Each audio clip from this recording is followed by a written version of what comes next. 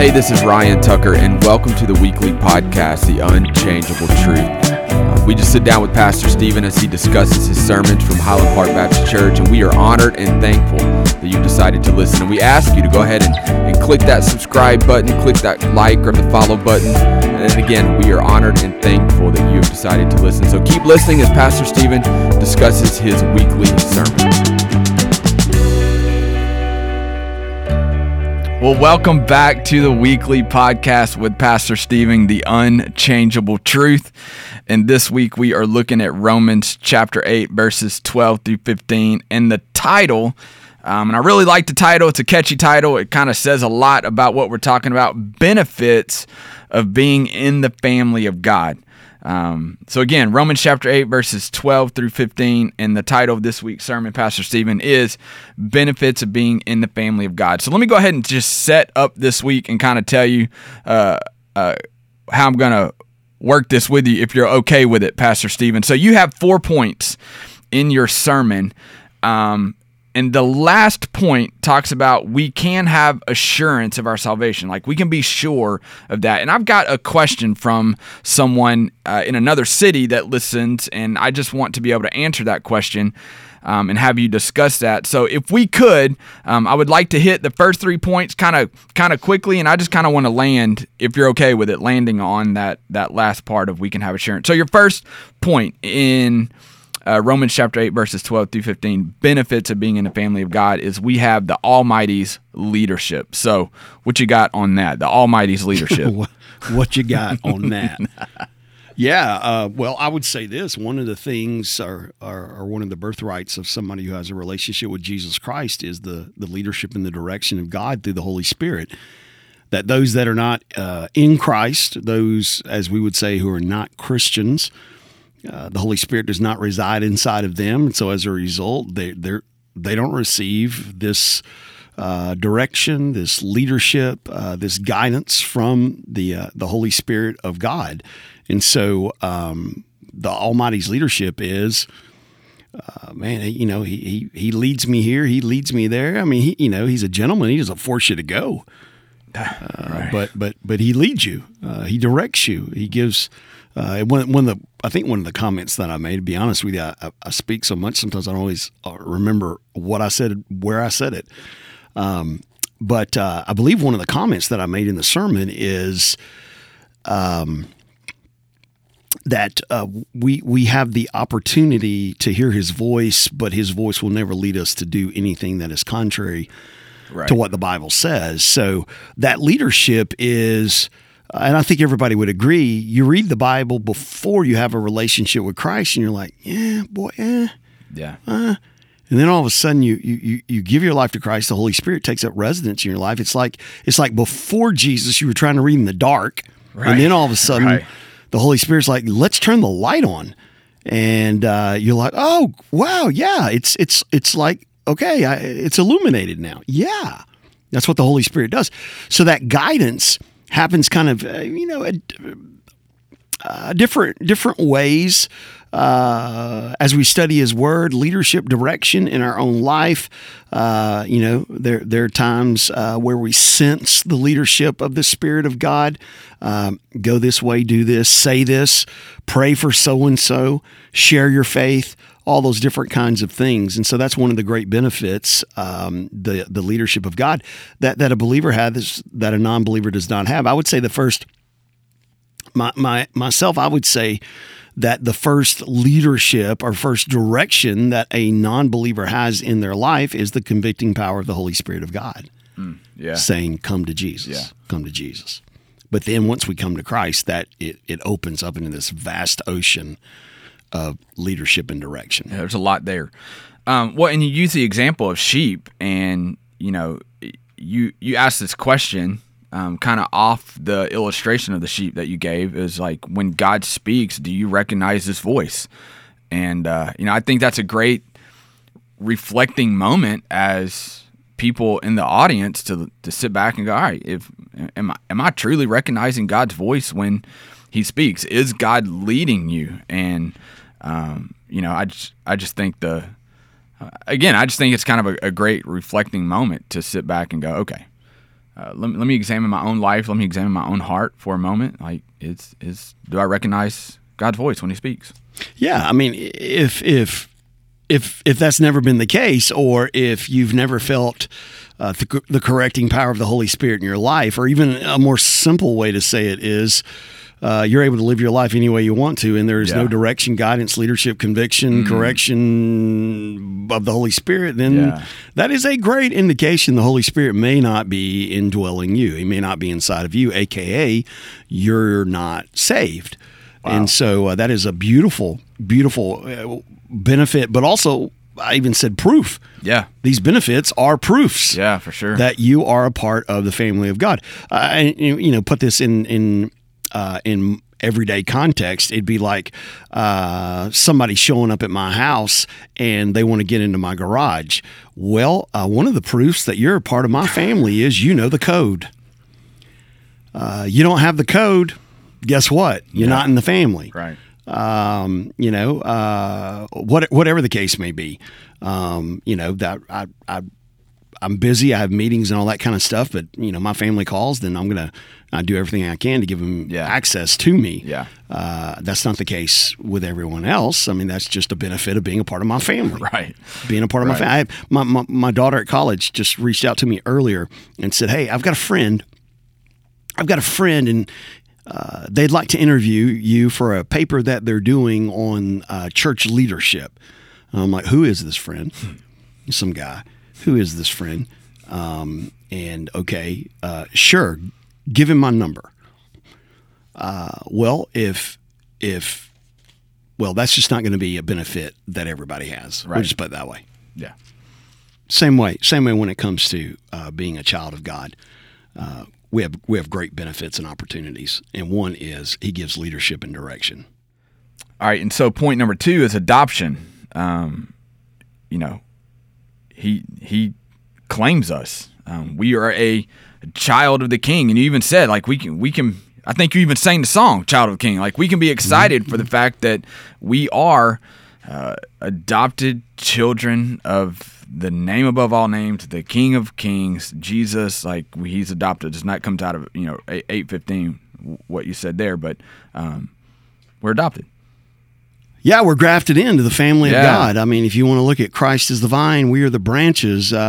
We become a part of that entity through the relationship with Him, and the fact that we are now a part of the family of God, that God no longer sees us as an enemy that we once were. He now sees us on the same playing level field as Christ, which is, I can't grasp. I can't understand. He's Jesus. I'm not. It never could be. And God's like, "Hey, don't worry about you being Jesus. Since He is Jesus, I now see you like I see Him." Yeah. I'm like, that's a pretty good trade right there. That's a pretty good trade. That is a pretty good trade. Yeah. And I even wrote that when God, sees us, or when the way He views Jesus is the way He now views us. And it's a great point. It's a great moment to, if we sit back and think about it, it's a great moment to have some personal worship, just thanking God for what He's doing and how He's worked in our life. It's a great thing. The next point. So there's almighty leadership. So benefits of being in the family of God. There's almighty's leadership. There's adoption and affection. And, so I'll let you talk about affection there, because you kind of shifted in saying, we can now call Him Abba. Like, we cry Abba, Father. So affection. Yeah. Intimacy. Kind of same thing with an earthly family, with the heavenly family. We now have an access to Him through adoption, intimacy. The great word that just really ties it all up there is the word Abba. Yeah. Father, Daddy. The intimacy that we can come to Him and refer to Him as our dad or as our daddy. And this would have just been mind-blowing to those there at the Church of Rome, any Jews that would have read this, because you dare not speak God's name. Yeah. When they were transcribing, the scribes were transcribing or copying Scripture. Whenever they would come to the name Yahweh, they would set that quill or that pen down, they would pick up a brand new one. They would write the name Yahweh. They would throw that one away. The reverence. They would never use it to write another letter, because that's how much they revered God. And again, now that reverence brings with it this, well, he's aloof. He's on the backside of the universe. Yes, he is God, and he is majestic, and he is grand. And I really can't know him. Yeah. And then Paul comes along and says, yeah. Not only can you know him, you call him Daddy. You can cry out Daddy to him. And I love that. In fact, I think he even uses whom we cry out, Abba. We cry out, Daddy. You think of the cry there when you're crying that out. It's like, I've got you're it. You're the most important in my life, the only source of hope that I have, and I'm not going anywhere else. I mean, this is a heart, a soul, utter or cry. I'm coming to you, Dad. I hurt. I'm disappointed. I'm discouraged. I'm lonely. I mean, we get name any of those, and we get to cry out to him, and he's there. I love the fact that we don't have to. Okay, listen. So you got to go down and you got to go find the priest somewhere, and you go into the room where the priest is, and then you tell it to the priest, and the priest will go to Yahweh. Well, I mean, no. He says you have the relationship, you have the intimacy to be able to go to him. Well, and you said it, like we have access to holy God. And again, like if I'm sitting back and I'm just reflecting on the words of Scripture and reflecting on these benefits of being in the family of God, like I mean, there is, and we're going to get to assurance in a second, but there is some assurance in the fact that when God speaks, we can recognize his voice. There's assurance in the fact that, the way he views Jesus is the way he views us, but then we can also have access and we can have this affection from our Heavenly Father. I just think it's a great reminder, and one of the benefits of studying Scripture verse by verse. And it just talks about the goodness and the greatness of God, and it just helps us in our daily walk. So I think it's laid out great. I think the outline that you said that you've laid out it's a great outline for us to kind of reflect on. So sweet. Just trying to say, good job, Pastor Stephen. Good job. Mm-hmm. So point number 4, and I'm going to be a little selfish because this is kind of where I wanted to stick on today, is the fact that, again, one of the benefits of being in the family of God is we can have assurance of our salvation. And I have a couple of questions from someone, Pastor Stephen. I want you to be able to walk through these. And I think, if we were to survey the people listening, I think probably there's multiple people that deal with this sort of question. So, question number 1, there's 2 questions in here. If you were saved, can you fall away and become unsaved? And if you were saved and deny God later, would he still want you? And this person goes on to say that, I know that people say once you were saved, you can't be unsaved, but I'm really not sure why. I've lived my life like I was saved for a little while, and then I just fell back into my old way of living. Another question is, I feel like I've denied God in some ways. It's almost easier to think I've just denied him and he doesn't want me. And I know that blasphemy is an unforgivable sin. So another question, I guess, is what do you do to truly commit blasphemy? So some heavy questions, lots of words there. But I'm just going to turn that over to you. I know that you and I have talked a lot about assurance of salvation over the 8 years that I've been here. I know it's a big deal. So I'll just let you run with that, Pastor Stephen. Yeah, a great phrase. The faith that fizzles before the finish was faulty from the first. Say that one more time. Yeah, the faith that fizzles before the finish was faulty from the first. Wow. And I know as as Baptists, we folks are like, oh yeah, you guys, once saved, always saved. So what you're doing is you're giving license to people to, they can say a prayer and they're baptized, and then they can go out and live any way they want to. Well, no, that's not the doctrine of assurance. Okay, that's not the perseverance of the saints there. If I'm in Christ, I'm not going to go out and live any way I want to live. My desire has changed. Again, we're not talking about perfection, but even when I sin, I'm under that correcting power of the Holy Spirit of God that we talked about earlier, that guides me and directs me. That is a benefit of being a part of the family of God. So, can I lose my salvation? Well, Scripture says, for it is by faith that you have been saved through grace, not of works that you've done, lest anyone could boast. So I'm not saved based upon works. Therefore, I don't forfeit salvation based upon works. It is not Jesus plus anything. It is Jesus and Jesus alone. So I like the phrase not once saved, always saved. I like the phrase if saved, always saved. I use it pretty regular. And that means if I have come to know Christ as Savior and Lord, that is secure. I don't have to worry about that again. It is not a license to go and live and do whatever in the world I want to do. It is a sweet peace and assurance that comes in my heart, not about how tightly I can hold on to Him, but about how tightly that He can hold on to me.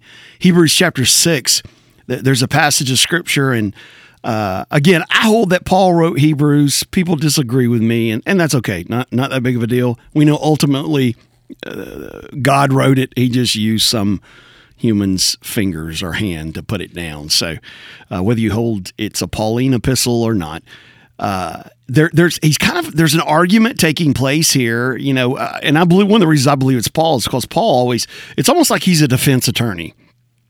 In all of his letters, he thinks, okay, what is it that they could be thinking in their mind? Where could they be going? I'm going to go ahead and I'm going to present a defense against probably where they are and what they're thinking and all that kind of stuff. And so he's doing a little bit of that in Hebrews chapter 6. And this gets taken out of context so often. But when he is saying this, his tongue is in his cheek. Right.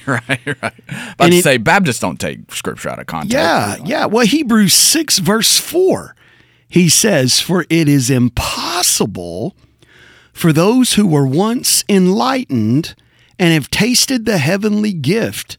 What's the heavenly gift? Well, I'd say Jesus. Yeah. I'd say salvation. I mean, okay. "For it is impossible for those who are once enlightened and have tasted the heavenly gift and have become partakers of the Holy Spirit and have tasted the good word of God and the powers of the age to come, if they fall away, to renew them again to repentance, since they crucify again for themselves the Son of God and put Him to an open shame." So he's sitting here and he's saying, see, there are folks that pull this out of context and they say, see, he says, if they fall away. Right. No, what he is saying is, if you could fall away, if you could be saved and lose your salvation, then basically you're like, all right, we got to drag Jesus back out and nail Him up there on that cross again because He's got to die. And the gospel, you're making a shame of the gospel. Yeah. And pretty strong words. And so to answer the question, no, I'm in Christ. I'm in Christ. It's not, okay, I'm in Jesus, so now I better live, which I don't know what that would be. At what point, since we know we can't hit perfection, then, okay, what is perfection minus a little? Is that what gets me in? Is that what keeps me? Is it perfection minus this or that? And so somebody that would come to me, and I have folks, and this is a great question. I know sometimes I come on pretty strong, and it's just the passion in my desire to try to help people, to be Yeah, honest well, with you. and I've talked to you about this before because we've had people wrestle with this, and you don't want people to struggle through this. Like, you want people to have this assurance. Yeah. You want them to understand and have this, understand that there is this peace that passes all understanding, and Sure. this grace upon grace that God gives us. So, Sure, no, I well, agree with that. And if I were speaking to that individual in a meeting or a counseling or whatever, I would ask this question. So tell me, what is it that makes you think that you are or have ever been in Christ? Yeah. Share that with me. What is it? And if they would say, well, because when I was younger, I prayed a prayer and I was baptized, and good things, great things. We don't put our faith in a prayer, right? Prayer is merely that confession of what is already taking place in our own heart. Right. Nothing wrong with a sinner's prayer. I confess Christ as Savior through a sinner's prayer, but I've yet to know of anyone that a sinner's prayer is going to get him into heaven. Right. It's again what is already taking place in the heart and the mind, and that is merely that outward byproduct of the faith that is taking place there. So I would say, so what is it that makes you think? And if they would say, well, when I was younger, I was a Christian, and then all of a sudden I just started living my life any way I wanted to, and I lost that salvation. Well, I would sit there and talk about and say, well, okay, let's talk about what was taking place when you were in that rebellion, because I came to know Christ as my Lord and Savior as a child. I was 9, almost 10 years of age, and there have been seasons of rebellion in my life. But every time I'm in that season of rebellion, the Holy Spirit is wearing me out. Yeah.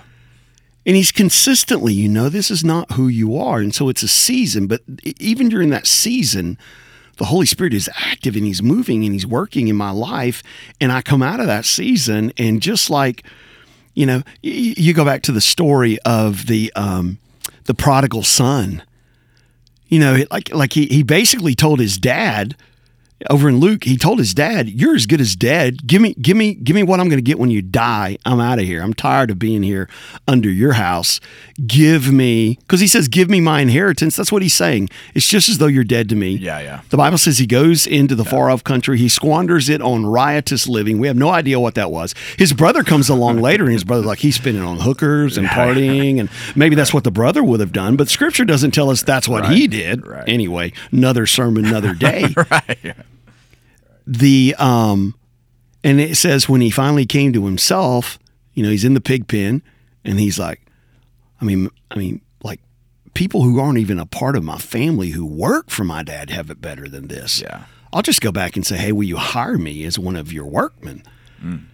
And because it's a lot better at Dad's house. Right. The product, I hate that it's misnamed.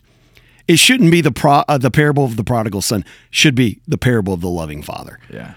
And so he goes back, and the dad's like, "What, are you kidding me? You're my son. Yeah. You've never ceased to be my son. Right.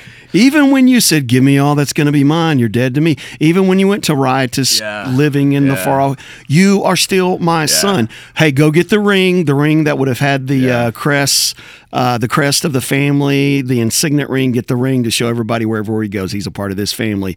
Go get a royal robe, man, and let's kill the fatted calf. My boy's home." And then you've got the other brother over here. "You've never killed a fatted calf for me." Well, anyway. The relationship wasn't severed. Yeah. He was still the son. Now, I would submit to you, if he never came to himself, we wouldn't be having this conversation. Yeah. How did that come to itself happen? Well, to me, you look at the salvation picture, that Holy Spirit, what are you doing here in this pig pen? And you know whose son you are. Yeah. This is not who you are. So, another question or another statement that I'd like to bring up, and this is going to go a little bit further. Okay. Our producer and I were talking about this earlier when we were editing a sermon for TV. People come to me and they say to me, many times, the devil is causing me to doubt my salvation. Satan is causing me to doubt my salvation. Now, I just want to ask this question. Why would Satan want you to doubt your salvation? Wouldn't Satan want you to continue to live in lostness? Wouldn't he want you to have the false hope that you indeed are right with Christ when you are not? Why in the world would Satan want you to doubt your salvation? I'm just saying that's a question that comes to my mind. Yeah. If you truly don't have a relationship with Christ and these doubts are continuing to come and come and come, could it be that it is the convicting power of the Holy Spirit of God drawing you to repentance? Yeah. So I got to go back and I got to say, okay, why would I even think I'm in Christ to begin with? Yeah. Do I understand the basis of salvation? And then it's a great question to sit there and say, hey, look, there was no lasting change in my life. It might have been there for a little while, but then it was gone. I returned to my own way of living. And so those are some interesting questions for us to have to answer. What about the blasphemy? Like, there was that question about blasphemy. Like, what does it truly mean to have blasphemy against God? Yeah, blasphemy. Kind of the. I guess along the same lines, the unpardonable sin. What is it that you do to where you will not be forgiven of that? Well, the Bible makes it very clear there's only one sin that is unforgivable or unpardonable, and that is the very rejection of the Holy Spirit of God, the refusal to follow after Christ. And so, when it comes to blasphemy against the Holy Spirit, folks will sit there and say, well, I took God's name in vain, so I blasphemed the Holy Spirit. No, that's not what that means. Or, I spoke bad about Christ.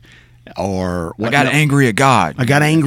I shook my fist at God. All those kinds of things. No, it is a refusal to submit to the salvation that only comes through Jesus Christ and Jesus Christ alone. So I've continued to reject him. I've continued to say, no, I don't need your salvation. I'm good. I'm good here. So that is blasphemy against the Holy Spirit of God. Can a Christian commit blasphemy against the Holy Spirit of God? They cannot. Right. Cannot do that. No, that is because if you're a Christian, you're in Christ. Right. Then that means that you have surrendered to him. Yeah. And I think about it with, the relationship with my wife, like, I love her, and I'm going to continue to love her, and my love for her over the past 25 years that we've been together has grown. Like, it's I'm not going to deny that because I am truly in love with her. I just think, and maybe let me ask this question, Pastor Steve. Like, do you think a lot of people struggle with this doubt concept about their salvation? Is that a problem or an issue in the church in today's culture, people struggling with doubt? Man, that's a hard question right there. I would say a bigger thing is people not understanding the gospel of Jesus Christ. Yeah. People not understanding the transforming power of the gospel of Jesus Christ and what it means to be in Christ. Now, if you have a faulty understanding of the gospel, then everything else is going to be jacked up. Yeah. And so you get somebody who's like, hey, I checked off all the boxes. Yeah. And yet I'm still walking around here like, I don't know, am I in, am I out? I just don't know. I just don't know. Well, I mean, you may have checked off all the religious boxes, but we know it's not religion, it's a relationship. And over again in Scripture, we see clearly somebody who is in Christ, their life has been changed. Now, please hear me, though. Does not mean perfection. We will never have perfection this side of heaven. But it does mean my desire has changed. I want to please Him. And when I sin, I'm broken over that. I'm not broken over that because that means now I'm no longer a child of God. No, I'm broken over that because that's not evidence of a child of God. Right. I want to please Him. I want to honor Him. I want to obey Him. I want to live a life that'll draw other people to Him. And so when I sin, I'm like, oh man, I hate this. Because Christ hates that sin, because sin brings about division. We know eternal separation from those who've not had their sin covered through the blood of Jesus Christ. So I would say anybody who's struggling with doubts, just know this: you're not alone. Matter of fact, somebody who would say to me, well, I've never doubted my salvation, I would probably say, I doubt that. Right. Because what happens is you start maturing in your faith and you start growing and you're like, okay, yeah, wow, did I really? But I go back to, what is salvation? What would make you think that you are in Christ? And if you're there and you're able to see a consistent transforming work of the Holy Spirit of God in your life, then to me, that's evidence the Holy Spirit lives inside of you. Now, there are some folks that come to know Christ and they're like, man, I used to smoke, 10 doobies a day. And man, now I don't even smoke one. I've cut back to 2 packs of Marlboros. I don't even smoke the wacky anymore. And they're like, what a transforming power. And listen, absolutely that can happen. I've had folks say, listen, I was an alcoholic, gave my life to Jesus. The very desire that I had for alcohol was removed from me at that moment. And I'm like, man, that is a miracle. Yeah. Praise be unto God. Doesn't happen that way for most. It is a process. But what happens when I am digging into His Word, I'm subjecting myself to His leadership through His Word. Right. I am a man or a woman on my knees in prayer. As I start growing in my faith in that whole sanctification thing, He's making me more and more like Jesus. I start getting it right more than I get it wrong. Right. Yeah. So I would just say this. He wants you to have assurance of your salvation. For sure. The whole book of 1 John. Yeah. I've written these things so that you might know. And then, right. Read 1 John, but ultimately sit there, am I in Christ? And I've had folks, Ryan, who will sit there and say, I just can't resolve. Yeah. I don't know, and I can't get peace. I may be in Him. I may not be in Him. Yeah. I don't know. Let's nail it down. Yeah. That's what I'll say. Yeah. I'll say, let's go ahead and settle it once and for all right here and right now. Yeah. Well, now hang on. So if I confess Christ as Lord and Savior right now, then what if I've already confessed Him as Lord and Savior, professed Him? And so these now are going to cancel out because God's going to be mad at me because I had faith and I didn't think I did have faith. And I'm like, no, friend, listen, God's not in heaven saying, how can we make these people's life hell? Right. God's in heaven and He's saying, man, what is their biggest need? A Savior. Yeah. I've made a way through Christ. Trust Him. And so I'll tell folks, all right here, right now, let's just call upon the name of Jesus. Let's confess Him as Savior. Yeah. Let's say, hey, I'm going to follow You all the days of my life. I'm going to show a heart of repentance. And I'll always say, hey, is this your desire? Is this yours? Yeah. I mean, anybody can be a parrot, right? Right. Is this you? Call on Him. Tell Him what's in your heart and ask Him for that peace. And, and there are some folks that it's weird. It's hard for me because I've always been one of these people hard and fast can sit there and say, I can take you exactly to where I was saved the day I got saved. I remember everything about the moment I was saved. And I would say, and if you can't, then you're not saved. I was wrong. Yeah. I was wrong. We have, I'll go ahead and write this date down. I was wrong. I'm going to do it right now. I'm wrong all the time. It's just hard for me to say it sometimes. When we focus on salvation and the act of redemption and sanctification and glorification and we focus on that as being a one-time in the past event, we do not understand the doctrine of salvation. Yes, the moment we trust Christ in Lord and Savior, we're now a part of the family of God. It's settled, it's done, it's secure. We never again have to say, man, I hope I'm saved, or, oh man, I lost myself. No, it's based upon Jesus Christ. But it's not, it's kind of faulty when we say I've been saved, because the text reads, I'm being saved. Right. I'm being saved. Yeah, it's not I'm being saved, so you're telling me that I am getting to where I'm going to go to heaven when I die? No, that's the entrance point. Right. Yeah, you are now in the salvation game. You're in Jesus. Heaven will be your home. Boom. Now salvation is a process that is taking place. Yeah. And so there's folks out there that cannot sit there and take you to the place, the time, the date. They don't have it written in the front of their Bibles. I always find it interesting. Folks are like, I wrote the date in the front of my Bible so I wouldn't forget it. And I'm like, well, isn't that kind of counter? Do they ever get you to sign their Bible as a pastor? I have signed a few Bibles. Okay. I've signed a few Bibles. Right. It's they know that they're in Christ. Yeah. You know right now you are in Jesus. Yeah. Well, and I think we ultimately, if we were to peel back the layers of somebody asking if, they're doubting their salvation, I think ultimately they know. Like they know that possibly they're not, and they're trying to justify.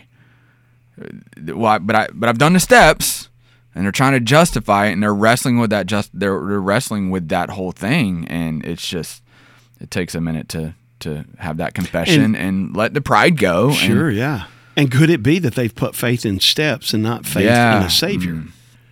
Yeah. And good people. But I cannot tell you, over 30 years of ministry, the number of folks, and I'm talking, well advanced in their years, that would finally say, you know what, I've never had peace. Yeah. And security when it comes to my salvation. And I'm like, oh man, I'm broken for you over that. Because again, God says, hey, that's one of the birthrights of being my child. Right. Being my child. And, for anybody listening who sits there and like, man, I struggle with doubts as well. Well, here's what I would encourage you. Go ahead and nail that down right now. Go ahead and draw a line in the sand. And it may be that you say, you know what, exactly what happened spiritually in my life before this day right now, I'm not 100%. All I know is from this day forward, I belong to Christ. That's a great word. Yeah. Because he wants you to have that peace. Well, and you even say it, like you can settle that today. Like you said that in your sermon, you're talking to the congregation, you're like, you can settle this today. And that's what I've said it many times before. That's what I love about, you being our pastors. You always bring us to that point of giving us a chance to ultimately give our life to Jesus. So, well, thank you for addressing that issue on doubt. And I think a lot of people deal with that. And so if you're listening, then know that you can get that settled today. And go ahead. Hey, and Ryan, and we've got a sermon I preached a few years ago. I'd have to double check to see if it's still online, because we had a Category 5 hurricane come through here, a while back, and he changed a lot of different things. But if it's not, we can find it and make it available online. But the title of the sermon that I preached is About with the Doubts. A bout with the doubts. And I spent an entire sermon addressing this very, very subject. Well, again, thank you, Pastor Stephen, and we'll get with our producer, see if we can't find that sermon, get it up on the website sometime soon. It's probably beta. It's probably in beta. Yeah, our intern doesn't even know what beta is. You know what VHS is? All right, beta was the precursor to VHS. That's back when computers filled up a whole room of your house. There you go. Well, thank you for listening. Thank you, Pastor Stephen. And as always, we will see you next time. Thank you. Hey guys, this is Stephen Kyle, and I want to thank you for listening to our podcast today, Unchangeable Truth. This is a ministry of Highland Park Baptist Church in Panama City, Florida, and we would love for you to visit us if you ever find yourself in the Panama City area. Our address is 2611 Highway 231 North. You can also learn more about our church and its ministry by going to our website, www.highland, and it's HILAND, park.org. There you'll learn more about what we believe, what we teach, about the gospel of Jesus Christ. There'll also be a sermon archive there so you can go and listen to various sermons over the last several years. As always, we would love to talk to you about your relationship with Jesus Christ. So feel free, shoot us an email, info@highlandpark.org, if you'd like to learn more about Jesus and what it means to follow Him. Our prayers are that you would draw near to Christ, that this podcast would be used to point you to Jesus and to help your faith grow and your walk increase. God bless you guys. Thank you for listening.